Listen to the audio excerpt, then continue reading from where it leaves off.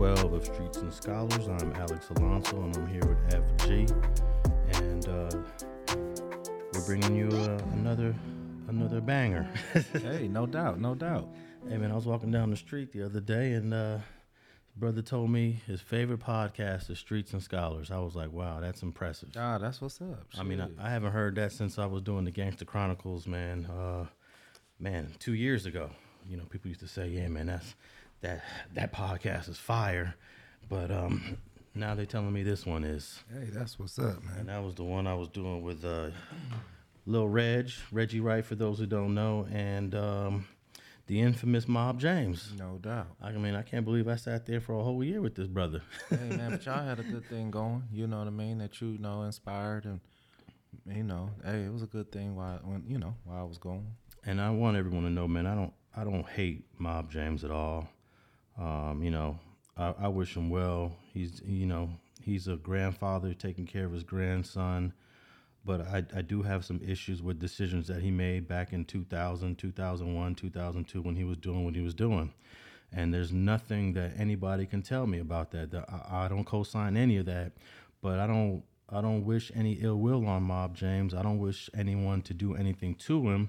In fact, I want him to continue doing what he was doing. But the only way he can continue doing what he was doing is just to man up and admit to what he did and then move on. That's my only thing. And I just bring that up because I got a couple messages saying that I got some animosity towards the dude, and I really don't as a person, but I do have the issues. You know, my issue is this. The FBI agent Wade Lee, he infiltrated the neighborhood. He's a black man, and I wanted to talk about policing and black cops because I was listening to your interview that you did with former mayor of Compton, Omar Bradley, and he really had some negative things to say about the Compton PD. Obviously, he was pro-sheriff. But when you look at the history of the Compton PD, it was mostly a black police force that knew Compton, that grew up in Compton, and there were very few shootings of Compton residents by those officers because they grew up with everybody over there. True, but I'm going to have to go back and correct you on that pro-sheriff statement because I had him sit down with him before, on a personal level, and heard him say that one thing about the sheriff is they didn't know Miss Johnson on this street. They didn't know, Miss Jackson on this street. They didn't police the community with care because they didn't grow up in these neighborhoods in order to, have love for the community. So I do got to come in on that and say that I heard, him say that out his own mouth, that the sheriffs wouldn't come in and take that same approach as far as getting to know the people in the neighborhood. Exactly. So I do get what you're saying, though, as far as But he ain't pro Compton PD. He got a lot of negative things to say about the Compton PD. Well, the thing about it is, when you're a mayor, you have to you the boss of this town. You know what I mean? So you have to make decisions that benefit the town, not your personal preferences. But I'm certain that if he could have had a black police department in place doing great, he would have preferred that, believe me. And that's one of the things that I liked about the old Compton PD is that I believe 50% of the police force was black. Yeah, and a lot of them still lived in the neighborhoods in Compton. You know what I mean? I know a few of them that still lived in the neighborhoods. I know a few of them that you can run into at the same bar or nightclub you be at. You know what I mean? And it's not an issue. They carried themselves. Their job was separate from their personal interactions with you, but at the same time, like you say, with the murder rate like it was, some decisions did have to be made, Yeah, I mean, that's a whole complex situation that he was the mayor and he made some decisions. But it brings me to a thing I was thinking about is how do we look at black cops in the community? Because a lot of us grow up not liking the cops because of experiences that we have as teenagers, and how they're always jacking us up and hemming us up. We're mostly dealing with a majority white police force, no matter where you're at. In LA, Compton, Linwood, it's majority white folks that's hemming you up. But at the same time, if black people are being the police officers and the deputies, a lot of us say they're sellouts, you know, so we can't have it both ways. We're sick and tired of seeing the majority white cops policing our communities. But when we do see brothers in these positions, when we do see black cops, um, we call them names, right? Well, I mean, it all depends on how you look at it. You know, maybe when you look at it as a youngster, you know, you look at it as a kid, man, this black cop always harassing me, or this black cop always taking me to jail, you know, because I have been arrested by the LAPD, I have been arrested by the Linwood Sheriffs, and I have been arrested by the Compton PD. And I had a different interaction with all three of them. But at the end of the day, what you have to realize is I was committing crimes every single time I went to jail. I've never been to jail maybe once for nothing. You know what I mean? So you can look at it like, man, with the police, black or they white, it don't matter what race they are. I committed a crime. They took my ass to jail. You know, now my experience were all different for each one, but we can't put that jacket on a black man that's trying to feed his family the way he know how or the way he chose to. You know, I don't call them sellouts. I just say that's what job they chose. And at one point, we were just on opposite sides of the fence. You know. Well, I think a lot of young guys who want to become cops, they think that they can change the world. Like I've heard people say, "Yeah, I grew up wanting to be a cop because I wanted to make my community great." But when they get into that job, they realize that ain't never gonna happen. One cop really is not gonna have an impact. But it brings me back to the Mob James situation, because what I blame the most is the FBI infiltrating our communities and using black agents. And when I looked at the whole case, I noticed that Wade Lee, the black FBI agent, that was his handler. And the FBI they hire black people so that they can infiltrate black communities. No doubt. Because let me ask you this. If Mob James came walking in that house on Pine Street with a white dude and said, "Hey, this is my boy from Vegas," would that even have flied? Everybody in that house would have said, "Man, you got to get him the fuck up out of here." You know what I mean? You know, no doubt. And that's the reason why, in some instances, there are black agents, because this guy could mesh into the community. They can get themselves into a nightclub and, you know, unsuspected. I mean, you know, you're right, you know. And it's definitely a shame. But at the end of the day, these men do sign up. I'm not mad at the agents themselves. You know what I mean? They chose that job. They chose that career. You know what I mean? But on the flip side, would have let them give him a white handler? You know, when you look at it in that aspect, he might even not have went for that himself. You know what I mean? So, you know, don't. My whole thing is, just because dude a brother, don't let him talk you into doing something, man. You've been a gangster your whole life. You know what I mean? You know, so, but this is what's going on. They're using our own to infiltrate, you know, our communities. Yeah, I'm more critical. I mean, I'm sure you can be critical of a guy like Mob James or whoever decides to become an informant, but it takes government infiltration in the first place in order to flip these dudes. So I'm also critical of the government infiltration, and that's using guys like Wade Phillips, who's a brother that can come in Compton and hang out, and everybody's like, "Oh, okay, cool. You need some dope? Okay, no problem." Because at the end of the day, what he's doing is dividing the neighborhood. He's dividing the community. The feds are ultimately dividing hoods and creating hate against them. You know, well, that's what they sent in to do. You know what I mean? But my problem with it is what they're doing is, you know, especially with that crack law. That crack law was so brutal because all it took was a small amount to get you so much time, and it wasn't like that in the white communities. You know what I mean? So therefore, you know, what I was pissed off at was you guys were targeting, you know, specific amounts and specific way it was cooked up in order to get a certain amount of time. If you would have just came to the hood, bought some drugs from me, you would have got some powder. You know, you specifically knew what it took to get me 10 years, and you aided and abetted in getting that done, and that's where I got the problem at. Yeah, I could understand all of that.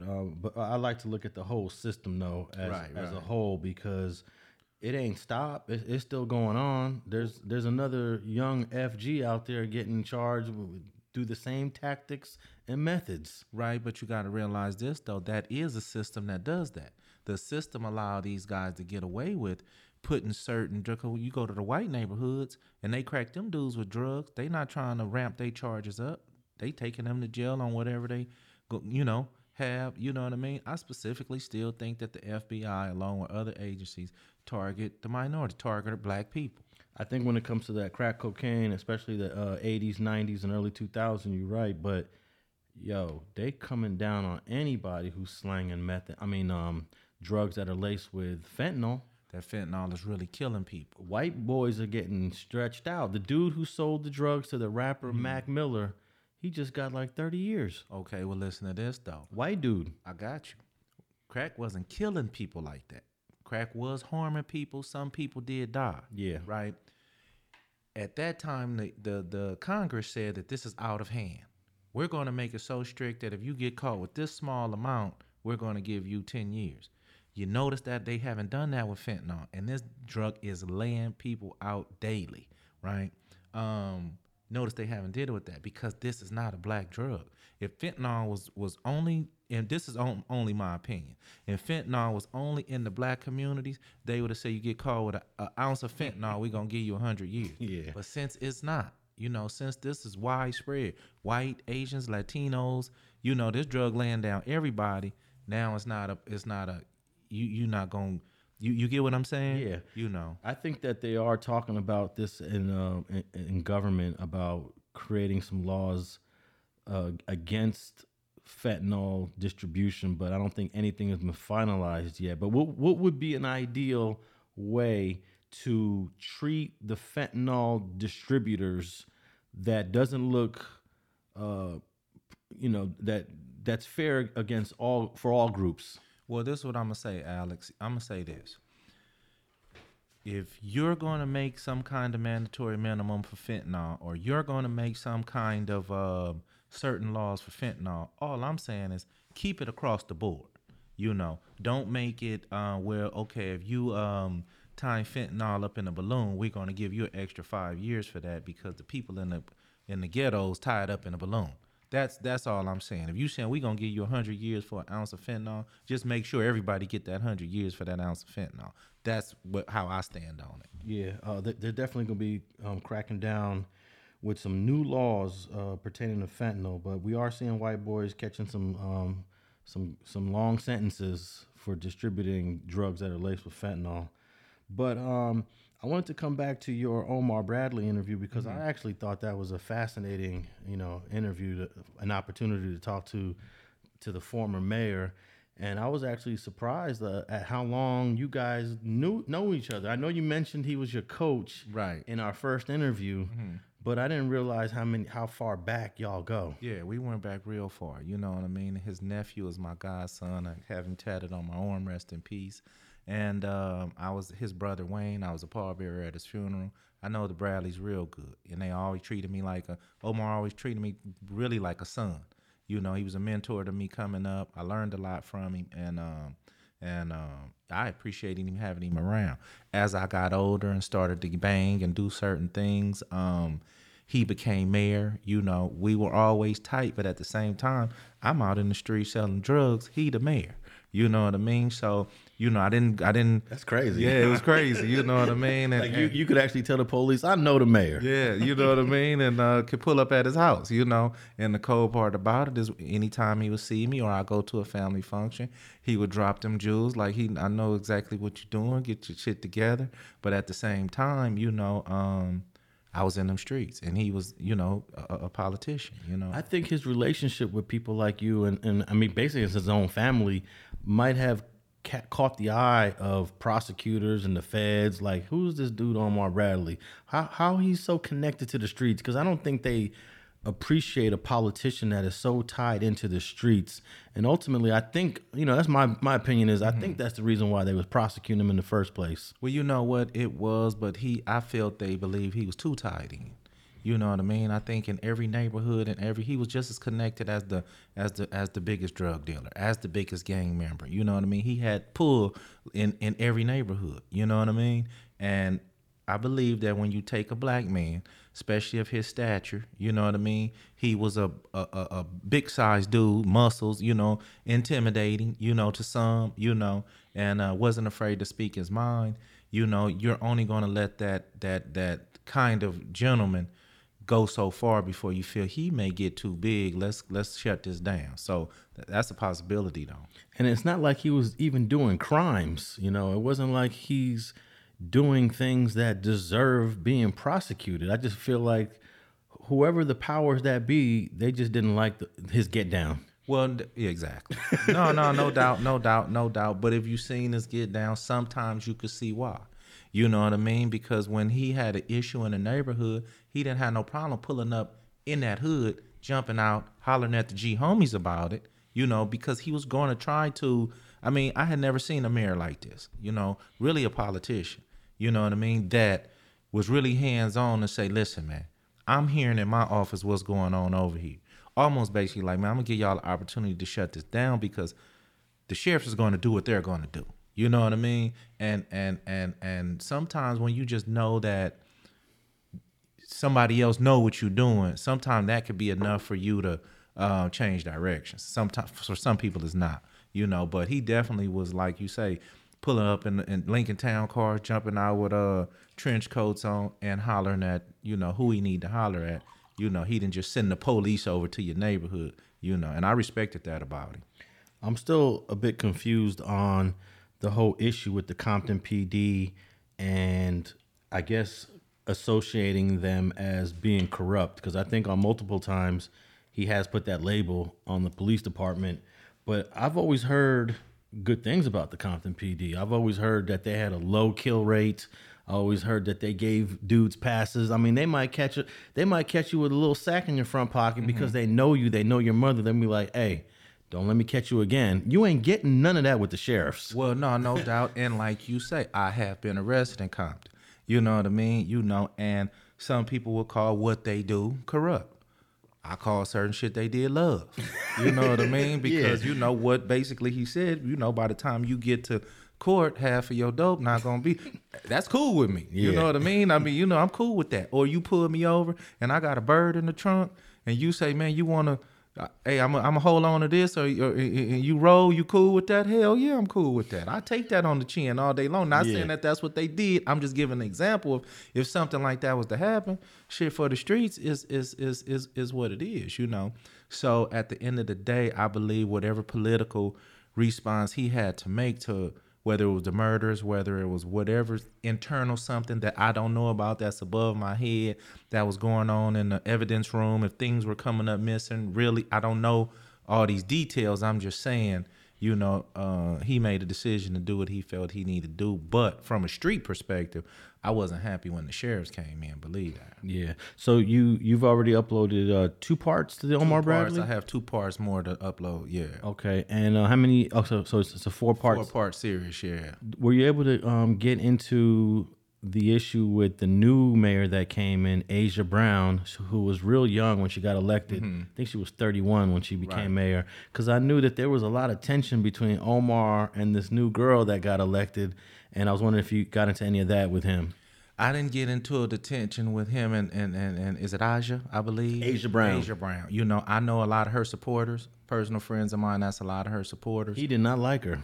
He didn't like her, but she wasn't first. Don't forget, Eric Perriton became a mayor after him. You know, Eric Perriton, I ain't scared to say it, out of Nutty Block over there. You know, I had run-ins with him when he was a sergeant in the police department. You know what I mean? So he came next.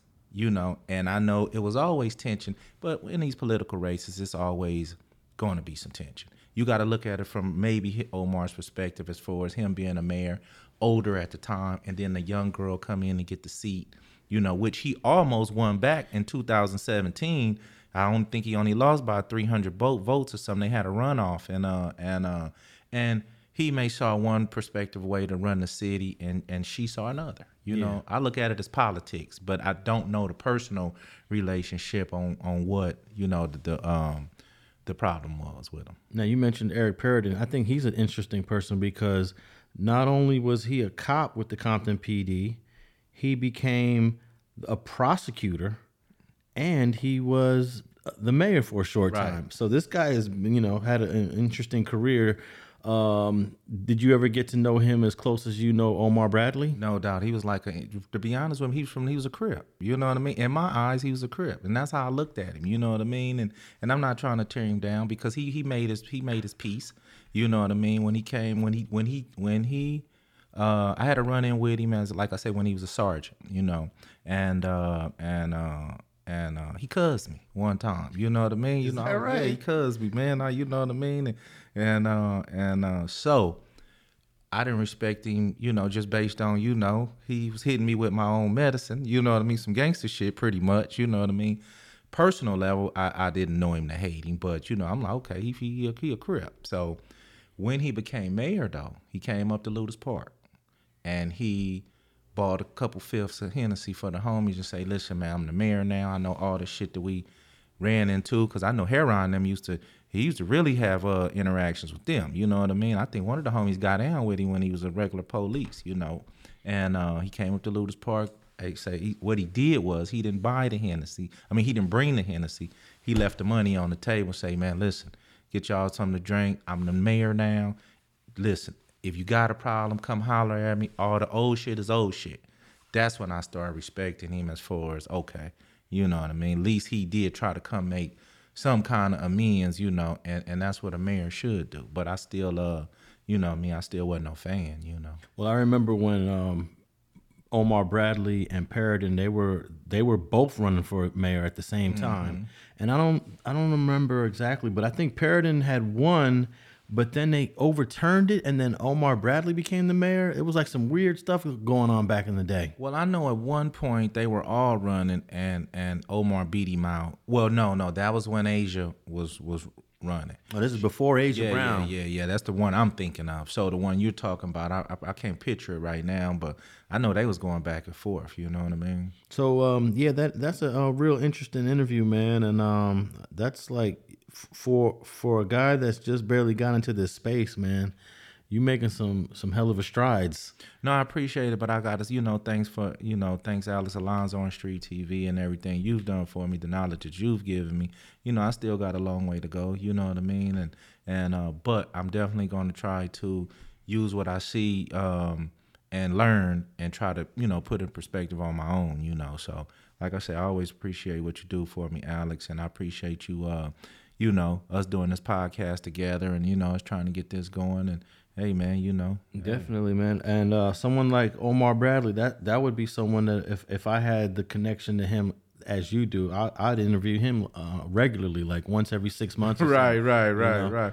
Well, I know just before we get off that, by the time we finish up, you know, he's going to say some interesting things that I know people are going to say, hold on, you're going to have to go back and, you know, get some more from him, you know, so, you know, we're going to see how it go. Yeah, for sure. Hey, your girl Jada Pinkett finally made a comment regarding the smack. Did she? Yeah, she said this, man. This is her quote. It's so vague and mysterious. Considering all that has happened in the last few weeks, the Smith family has been focused on deep healing. That's all she said. You know, I mean, I don't know how to react to that. You know, I don't believe nothing she says anymore, you know, unfortunately, you know. At one point, you know, I kind of thought I knew her, you know what I mean? I've been watching her since she was a kid, you know what I mean? I was one, you know, and it's like I just don't have no trust and faith or nothing in her anymore. Just, you know, I just don't, you know? Well, I think that she's setting up one of the most watched Red Table Talk shows in their history because when they decide to address what happened at the Oscars, that's gonna go viral. Yeah, but you know, this the thing about viral to me, Alex. You know, and I don't do things for the numbers. You know, I haven't gotten into that part of my life. If I ever do, I don't want to, you know, use every situation and every topic just to get some views. You know what I mean? I don't want to do that. Now, if I had $100 million, I definitely wouldn't have to be worried about going viral. You know what I mean? I'd be viral. I'd go buy a new Porsche if I wanted to go viral. But I wouldn't be sitting here, you know, and it seems like it's the attention that she may be thriving because it's not the money. You know what I mean? It seems like it's actually the attention for her to bring it to the red table, to get the spotlight on her, for her to be in the media and name. You know what I mean? I don't know if she felt she got overshadowed by Will, or I don't know, but but it will go viral if she did do it. Well, I think they did do it. Well, ultimately, she wants her show to be successful. She doesn't want people to talk about nobody watches the red table. She wants those numbers to be up there. It ain't about the money. It's about the success of her show, and for her to say, "Yeah, I have a show that people watch." And just like we do, we want people to listen. What good is it if we have a show where we do it every week for an hour and we only got 5 listeners? No, I get you on that aspect. But at the same time, we're not sitting up creating situations and controversies to bring to our show. We're going to speak on the controversies and situations that happen. Now, say if you get into it with a beef somebody, hey, we gonna go at them. You know what I mean? And but at my point is, not to mention, I don't know. Maybe I just don't care for it no more. Hey, I can't believe there's a lot of people out there that still think the whole thing was fake. Yeah, I can't believe that either, man. That definitely wasn't scripted, man. By far, who's going to benefit? Yeah, you know what I mean. Definitely not Will, definitely not Chris. Definitely not Jada. But it has happened. At the end of the day, I do believe Chris Rock and Jada will benefit from it. Yeah, no doubt. So I wanted to talk to you about this guy on YouTube that is going viral. Mm-hmm. This guy shoots a lot of hood videos. He does a lot of street stuff, but he ain't from the streets at all, period. But there's this YouTuber named Miko Worldwide. And this guy is known for doing a lot of videos in the Dominican Republic, for showing you the hoods. He goes to the grimiest parts. But this guy actually was charged with sexual assault and forced sodomy in 2018 in Georgia. Mm-hmm. They weren't able to arrest him, but he got charged. And somehow he knew the arrest was coming, so he fled Georgia, went to the Dominican Republic, and became a YouTuber. And he started doing all these YouTube videos, and his videos started to go viral. Mm-hmm. I mean, he's getting 50,000, 100,000, 200,000 views on a video while he's a fugitive of the state of Georgia. He's doing YouTube videos. Right. So right there is kind of crazy off the bat. But what's really crazy is the charges that that I guess they hit him with. They hit him with forced sodomy and sexual assault. And the victim in that case was either 16 or 17 years old. And at the time of this case in 2018, Miko Worldwide was 27 years old. Mm-hmm. So eventually he gets arrested in Colombia. They extradite him back to Georgia. He sits in jail, and he gets arrested in 2020. He sits in there for a little over a year, about 13, 14 months. And at that time, he decides to sign an Alfred plea, which is basically saying you're guilty. Mm-hmm. But in the Alfred plea, they dropped they took the forced sodomy out of it, but it's still that sexual assault. So he pled to that in the Alfred plea just so he can get out. And he got out, and then he started his YouTube channel again, and all his videos been going crazy. But what really got me is that he decided to come visit LA. Mm-hmm. He did a video in the 60s, and he also went to Compton. He did a video in Gonzales Park and interviewed the homies from Fruitown, Peru. So my question about this guy is that, and there's a lot of rumors on the internet that this guy's a pedophile. And I guess that's just that's open to debate. That's open to interpretation. Right, because of the statutes of where he was. He was in Georgia, and you could have consensual sex at the age of 16. So you have to be under 16 for it to be considered a minor. So in the court documents, he definitely had sex with this person, but he was 16 or 17 years old. How old was he at the time? 27. Okay. So 10-year difference, maybe 11 years, depending. I'm not sure the month that the victim was born. Right. 10, 11 year. But he was either 16 years old or 17 years old when he had sex with this dude. There's no doubt he had sex with the guy. He Right. admitted it in some court documents. So my thing is, when do you believe someone when they're trying to say they didn't do something or they're innocent? Like if this guy Miko was on a prison yard and he said, "Yeah, I pled guilty, but I didn't plead guilty to the forced sodomy with the 16-year-old, but I did plead guilty to the sexual assault." Does that change the way he's looked at when it comes to the prison politics? Well, let's change the way he looked at. I'm gonna go per individual, and I'm gonna take me as one individual. So I'm gonna look at him as sexual assault. That's gonna make my ears go up immediately.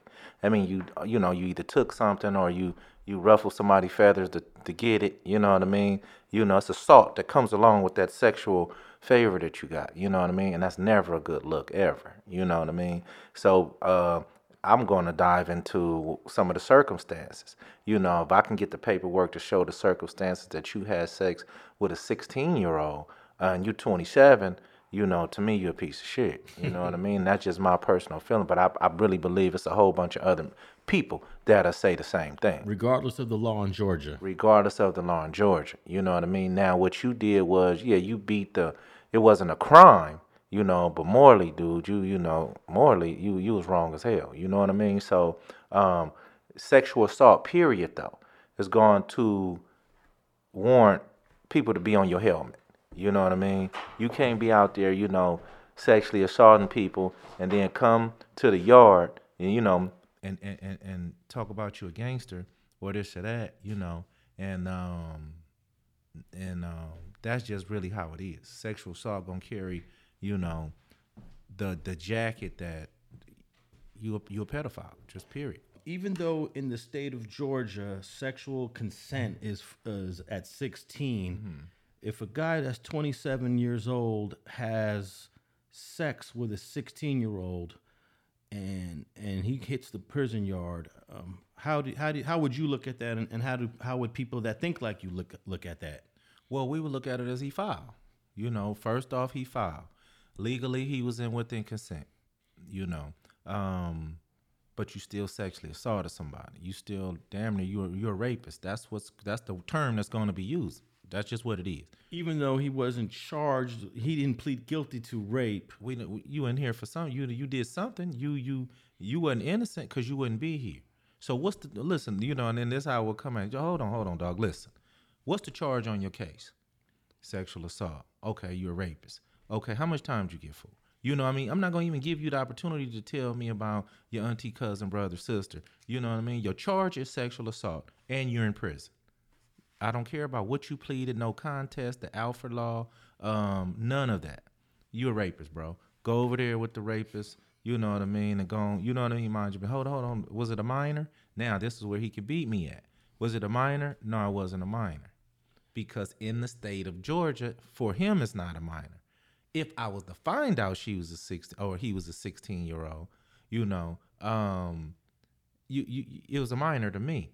But unfortunately, once he said it was a he, not a she, then that changed the dynamics to me to just put you in the, pretty much the gay rapist category, and I wouldn't even, I would have to turn that over to somebody, for that kind of situation, Well, let me explain what an Alfred plea is to all of those that are listening, because Miko Worldwide, and his real name is Wolfgang Nickel, Michael Wolfgang Nickel, Miko Worldwide. He signed an Alfred plea, and this is what an Alfred plea is.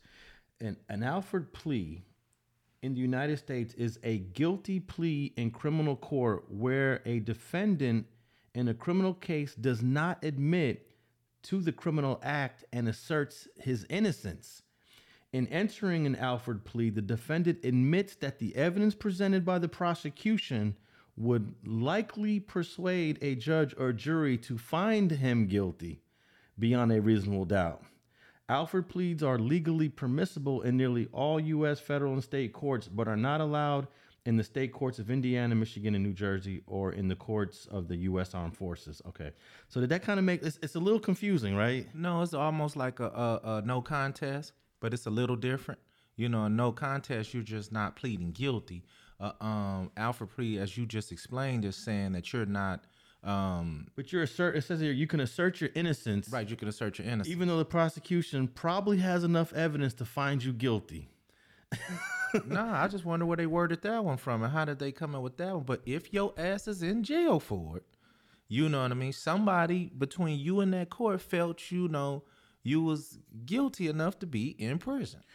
Well, I wonder why the prosecutor. This happened in Gwinnett County. For those that are interested in Georgia, if you feel that this guy is guilty, then why not just fully prosecute him? What is the purpose of having an Alfred plea where someone that might be a sexual offender, might be a pedophile, gets to get out of jail? It's like a get out of jail free card. No, you're absolutely right. You know, that's why I say the wording of that and the structure of that. I don't know what the purpose is, you know, but because it was clearly, you know. Now, did he do any time? Well, he sat in there fighting it for about 1 year and 2 months. Mm-hmm. And he probably got time served or something. Yeah, he did. He got time served for the lesser of the charges that he was facing. So the forced sodomy was off the table, Right. for the Alfred plea. So basically, this guy can go online as he does, and he says, "No, I'm innocent. I didn't do any of that stuff. I'm completely innocent." And to a certain degree, the Alfred plea allows you to talk that talk. Yeah, but the Alfred plea don't allow you to walk that walk. Because I'm going to say, dude, it says sexual assault here. You know what I mean? You sexually assaulted a man. You know what I mean? And I'm going to just be honest with you. We're going to call you a gay rapist. You know what I mean? Not that we have anything about, we're just going to call it what it is. You're gay. You pretty much raped the guy, assault. You know, that's what we going to call a sexual assault or rape.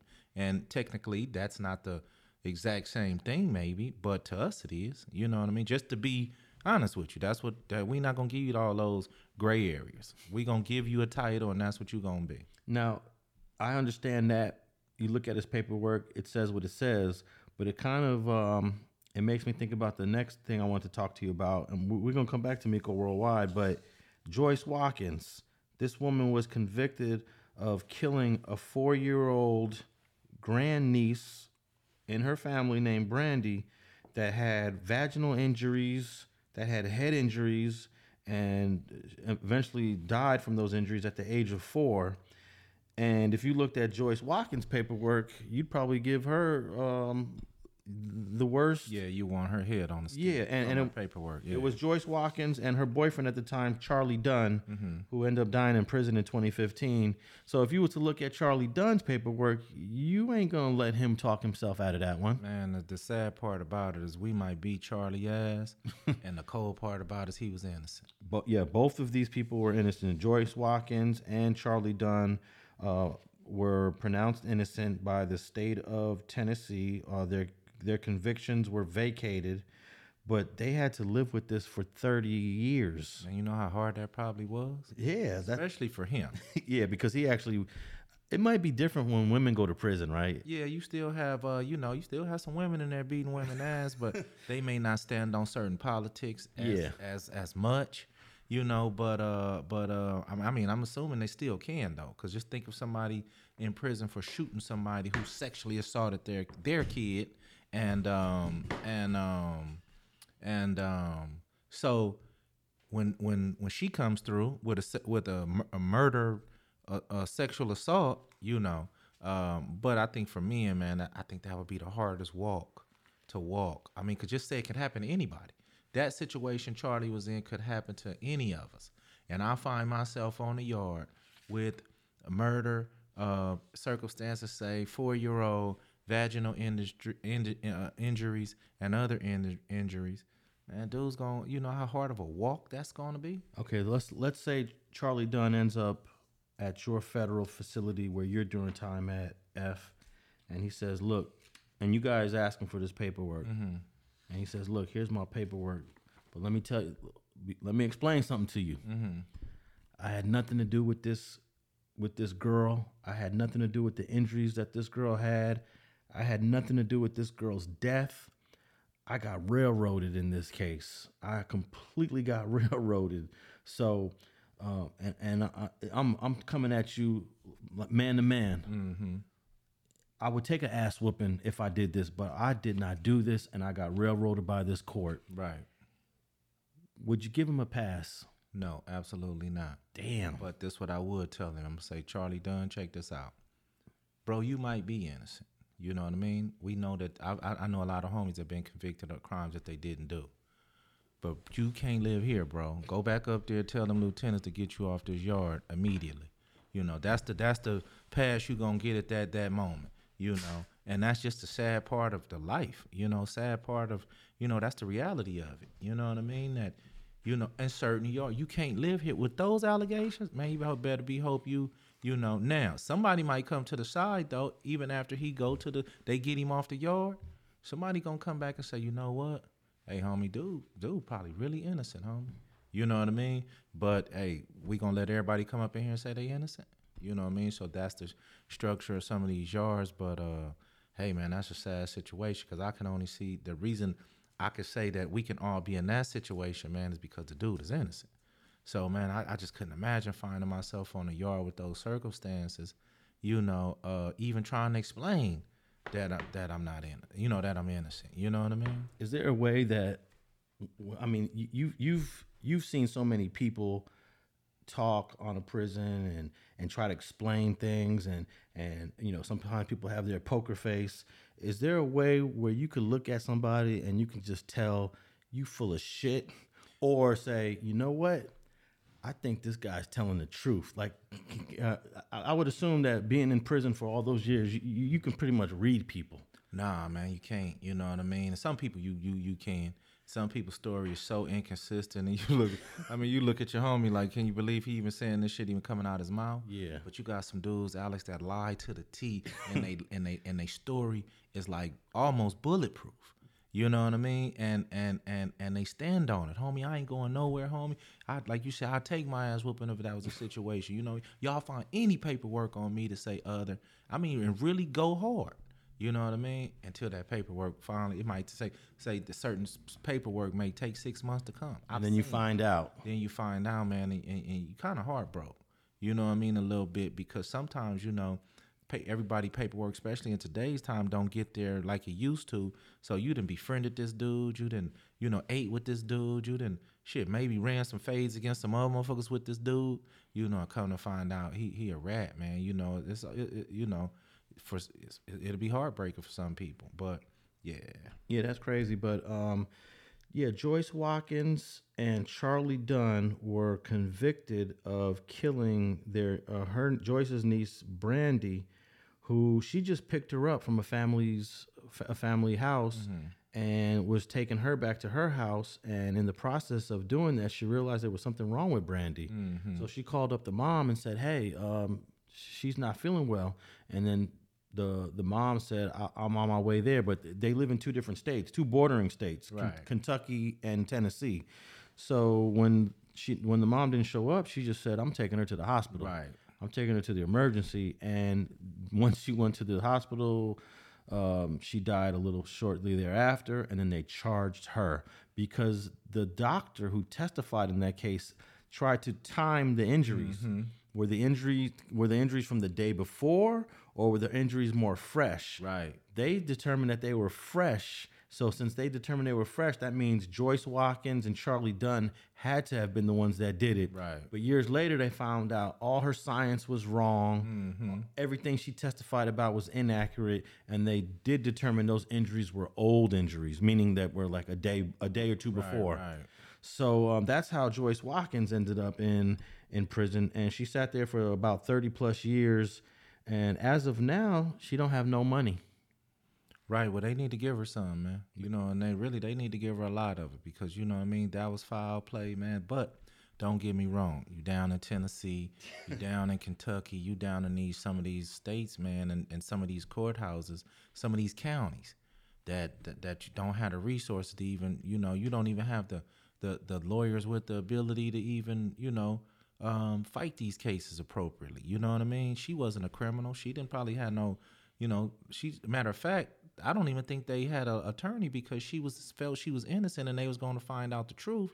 So she was telling them anything they wanted to know. Come get any evidence you want from the house, and kind of didn't take her case maybe as serious as she should have because she knew that she would have been found not guilty based because she didn't do it. You know what I mean?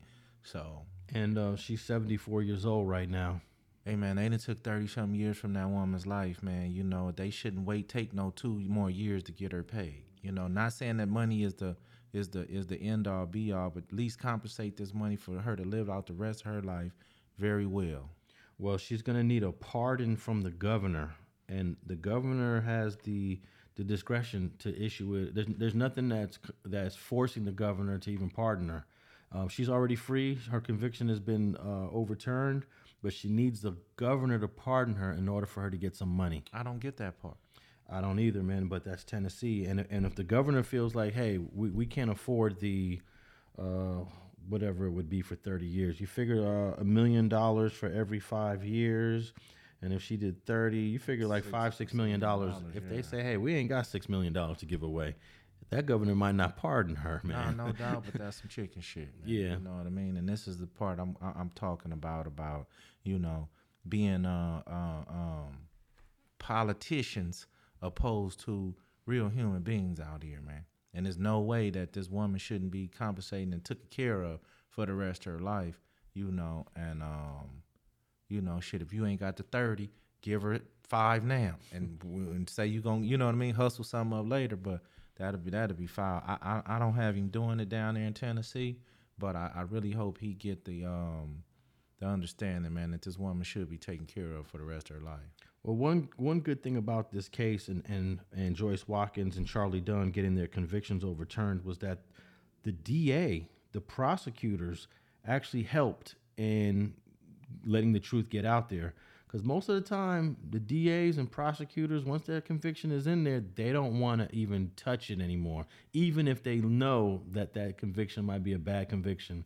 But in this situation, the DAs in that county actually worked with the defense attorneys to bring the proper verdict for Joyce Watkins and Charlie Dunn. And you rarely see DAs wanting to do that. No doubt, and they do sometimes, but they knew they got overwhelming evidence, man, that this lady just sitting up in here and rotting away at the expense of, being innocent. Now, there was a case here in L.A., Geronimo Pratt, who got sent to prison in the 70s. He did 27 years, and in 97, they released him. Mm-hmm. And the district attorney here in L.A. at the time was Ira Reiner, L.A. County. And Ira Reiner did a press conference saying that he might seek to re-prosecute Geronimo Pratt after they just released him. So what they the way Geronimo got out was they didn't overturn his conviction. They just let him post bail after 27 years.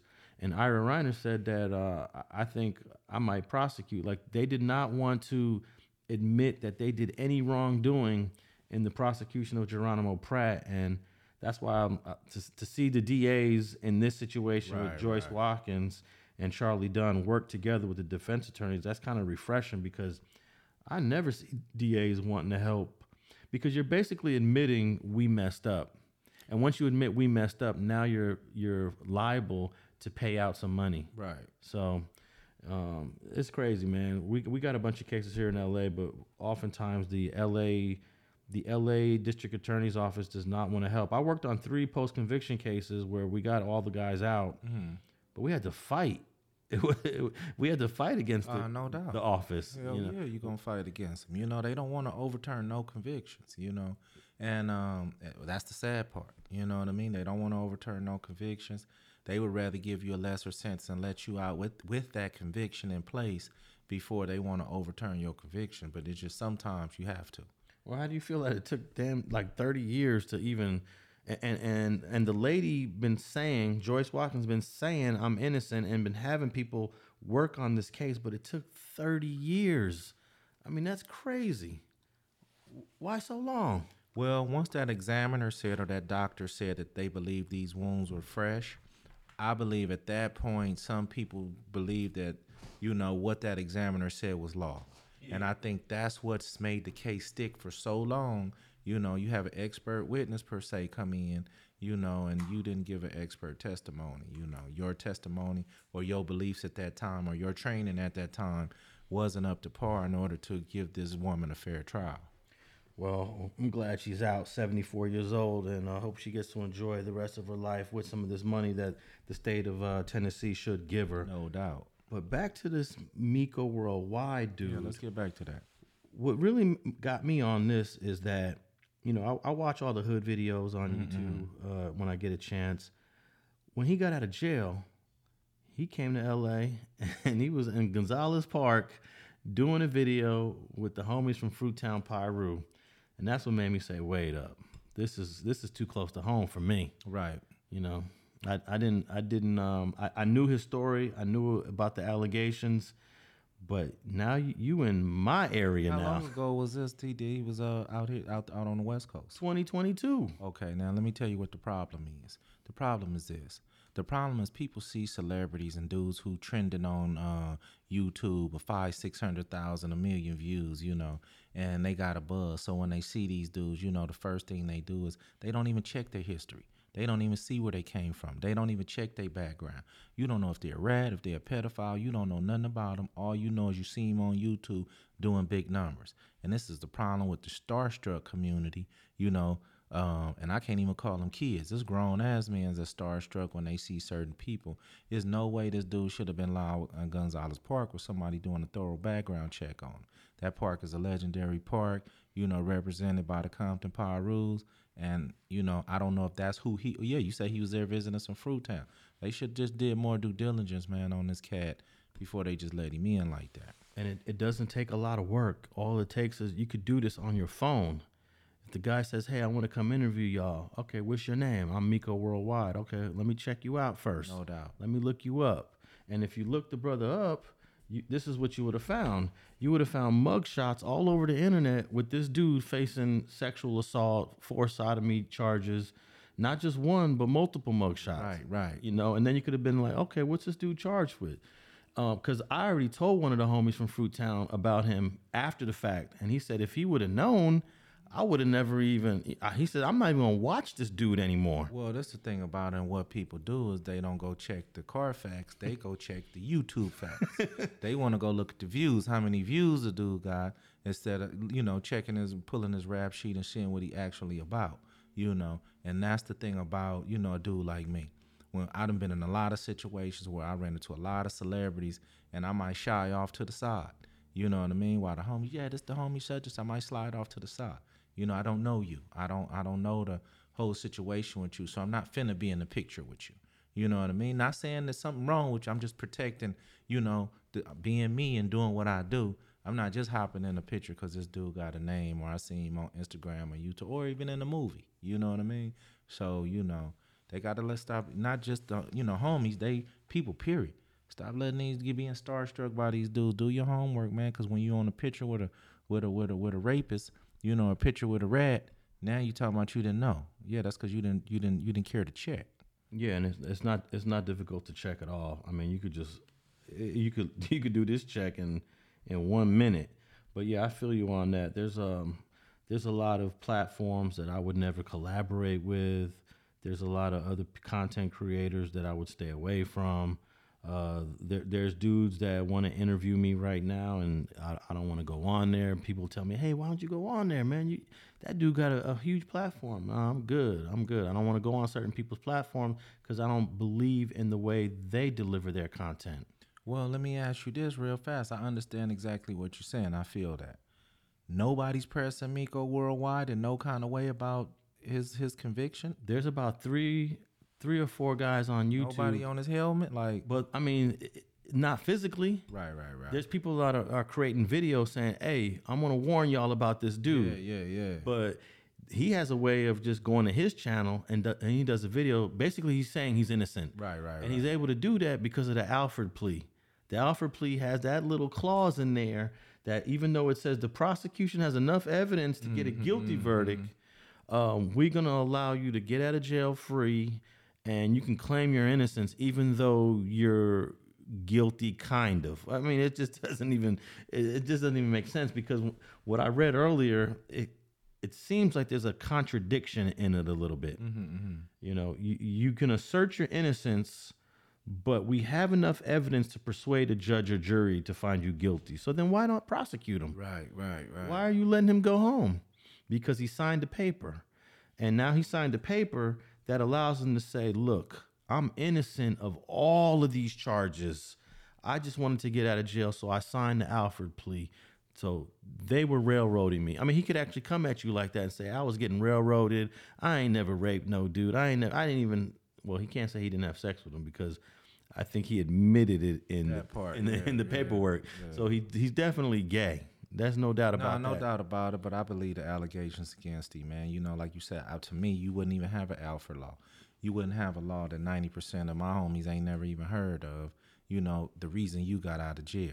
You know, nobody else knew about this Alfred law. Nobody else done got out on it, you know. Now, on the back end, you know, I'm always suspect for guys like that. You know what I mean? Just based on, homie, how did you get this deal? How did you get them to agree to an Alfred law? You know what I mean? You know, did you tell them something? You know, I'm always going to go that route, but at the same time, you know, people got to just be mindful of who all these, you know, celebrities and people with big names, and do your homework, man. Well, I'm going to also say this. I talked to a friend of mine that lives in the Dominican Republic. And I just, we were on the phone, and I said, hey, have you ever heard of this dude, Miko Worldwide? He was like, have I? Yeah. He said, everybody down there is talking about him. Yeah. Because they said there's some rumors that he's done some foul things down there, allegedly. You know, the Dominican police haven't arrested him or charged him with anything. But I'm getting information from people who live down there in the DR that this guy has been, I guess, people are warning everybody about this guy. Yeah. You know, be careful about this guy, Miko Worldwide, or his name, Michael Wolfgang Nickel. And, you know, I just wanted to put that out there. You know, if you guys are in LA and you from a hood and this guy hits you up, hey, I guess it's up to y'all if you want to be on this dude's platform. But, hey, do your research. Look him up. Michael Wolfgang Nickel, Nichol. And what if one of the homies from Cross Atlantic said, "Hey, this dude Miko hit me up. He want to come to the hood and do an interview." What would you say to him? I'm gonna tell him, man, protect them cakes, homie, because he might try to knock you out. You know what I mean, and run up in you. But you know, I'm gonna hit him with that. That's gonna make him be like, "Huh?" Be like, "You don't know the guy too well, then, huh?" You know what I mean? And you know, let him know this is what the charges is. This is what the allegations was. He was arrested for this. Now you take it from there. And if you go do an interview with him, then hey, I may look at you a little different, you know. But you know, you're a grown man. You can do what you want to do. But just certain shit, I don't condone. Sexual assault, it still has to be in that file of his arrest. You know, still has to be in there. You know. Well, a lot of people told me that, hey, if this guy is what the Georgia says he is, he's going to strike again somewhere, somehow. Right. But it could be, this is why he goes to places like the Dominican Republic and Colombia, because you can kind of get away with stuff like that. Right. You can go in there, slide in, slide out, slide somebody a few dollars, you know. But like you say, eventually, you know, somebody's going to, you know, so it's going to come up again, or, you know, if that's what you're doing, you know. My boy in the Dominican Republic said that Miko Worldwide hangs out in this area where there's known prostitution, male prostitution, female prostitution, one of the grimiest areas of the Dominican Republic.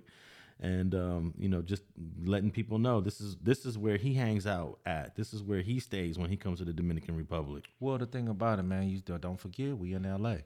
So, you know, you may have some people that welcome him here, you know what I mean, for the things that he do in that nature, you know. So I'm not knocking him if he just, you know, if he's gay. I'm not knocking him because of that. I'm knocking him, you know, for me, is because it was legal in Georgia, it's not legal in my mind. Don't forget the guy he had sexually assaulted was 16 years old. You know what I mean? And I think a lot of people, you know, not taking that part into consideration, or we not mentioning it enough that that's the reason I'm on this helmet, because I'm taking that 16 part into consideration. You know what I mean? And I'm going to label him a gay rapist. Well, it's a possibility that the victim in this case was 17 because of not knowing the exact month that the guy was born in. Um, but here's a question: can a 24-year-old date a 16-year-old in Georgia? And it says here the dating laws in Georgia: consensual dating between adults and minors is not a valid defense for statutory rape in Georgia. Regardless of consensual relationship, sexual intercourse with a person under the age of 16 in Georgia is statutory rape. So I guess they're saying 16-year-olds. Yeah, you won't even have a statutory rape on your record. Nah. Right. So, but you still look at a man that's 27 having sex with a boy that's 16, very suspect, even though Georgia condones it. No doubt, but that's just my morals. Yeah. You know, that's my morality. That's my, how I think on the inside. Me personally, I don't date young women or never have. If I wasn't married right now, I'm 49, Alex. I'm 40 may be the lowest. You know what I mean? That's my personal preference. Hugh Hefner, went all the way down to 18 and nobody looked at him no other kind of way, but that's not my thing. No, I think it's extremely unethical. I think you got to have some serious issues if Miko Worldwide likes to mess with 16 or 17-year-olds. That's a serious issue. He's now 31 years old.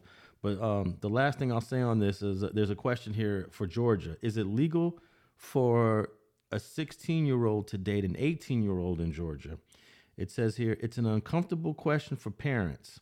In Georgia, a 16-year-old can have sex with an 18-year-old, a 25-year-old, or even a 50-year-old, as long as the adult isn't a teacher, coach, or in a position of official power. Then it's not a crime. Dang. So they have that little caveat in there. Yeah, that's crazy, man. So a teacher can't have sex with a 16-year-old, right? But if you're not, but those are the exceptions: teachers, coaches, and people of official power. So, man, I hope everyone goes do their research on Mr. Miko Worldwide. I would say, dude, stay out of L.A., man. Stay out of Compton. Stay out of Watts, Long Beach, because some of the homies might let you come in the hood, but most of the ones that I've talked to, they don't want you to come. They don't want you to come visit, but at your own risk, right? No doubt. Shit. All right, man. Where can people find you and get some of these beautiful shirts that you just got made? You can find me at FG Unleashed on YouTube. You can also find me at FGeneral1 on Instagram. You can DM me on Instagram, and we can set something up with either Zelle or Cash App. Cash App is FG Thornton, and I'll have them out to you in a day or two. Tap into my FG Unleashed. Check out my videos, subscribe, hit the like button. I really appreciate it. And everyone can go check out your Omar Bradley interview. Oh, no doubt. Hey, check out the Omar Valley interview. It's a really good interview. Yeah, go check out the Omar Bradley interview. I consider him an icon of Southern California, former mayor of Compton. Go tap in and check that interview out. And hit me up at Alex Alonso 101 Street TV on YouTube. And tap into all the podcast platforms and check out Streets and Scholars. Leave us a comment, leave us a review. Follow us on Spotify, Google, Apple, and we're out.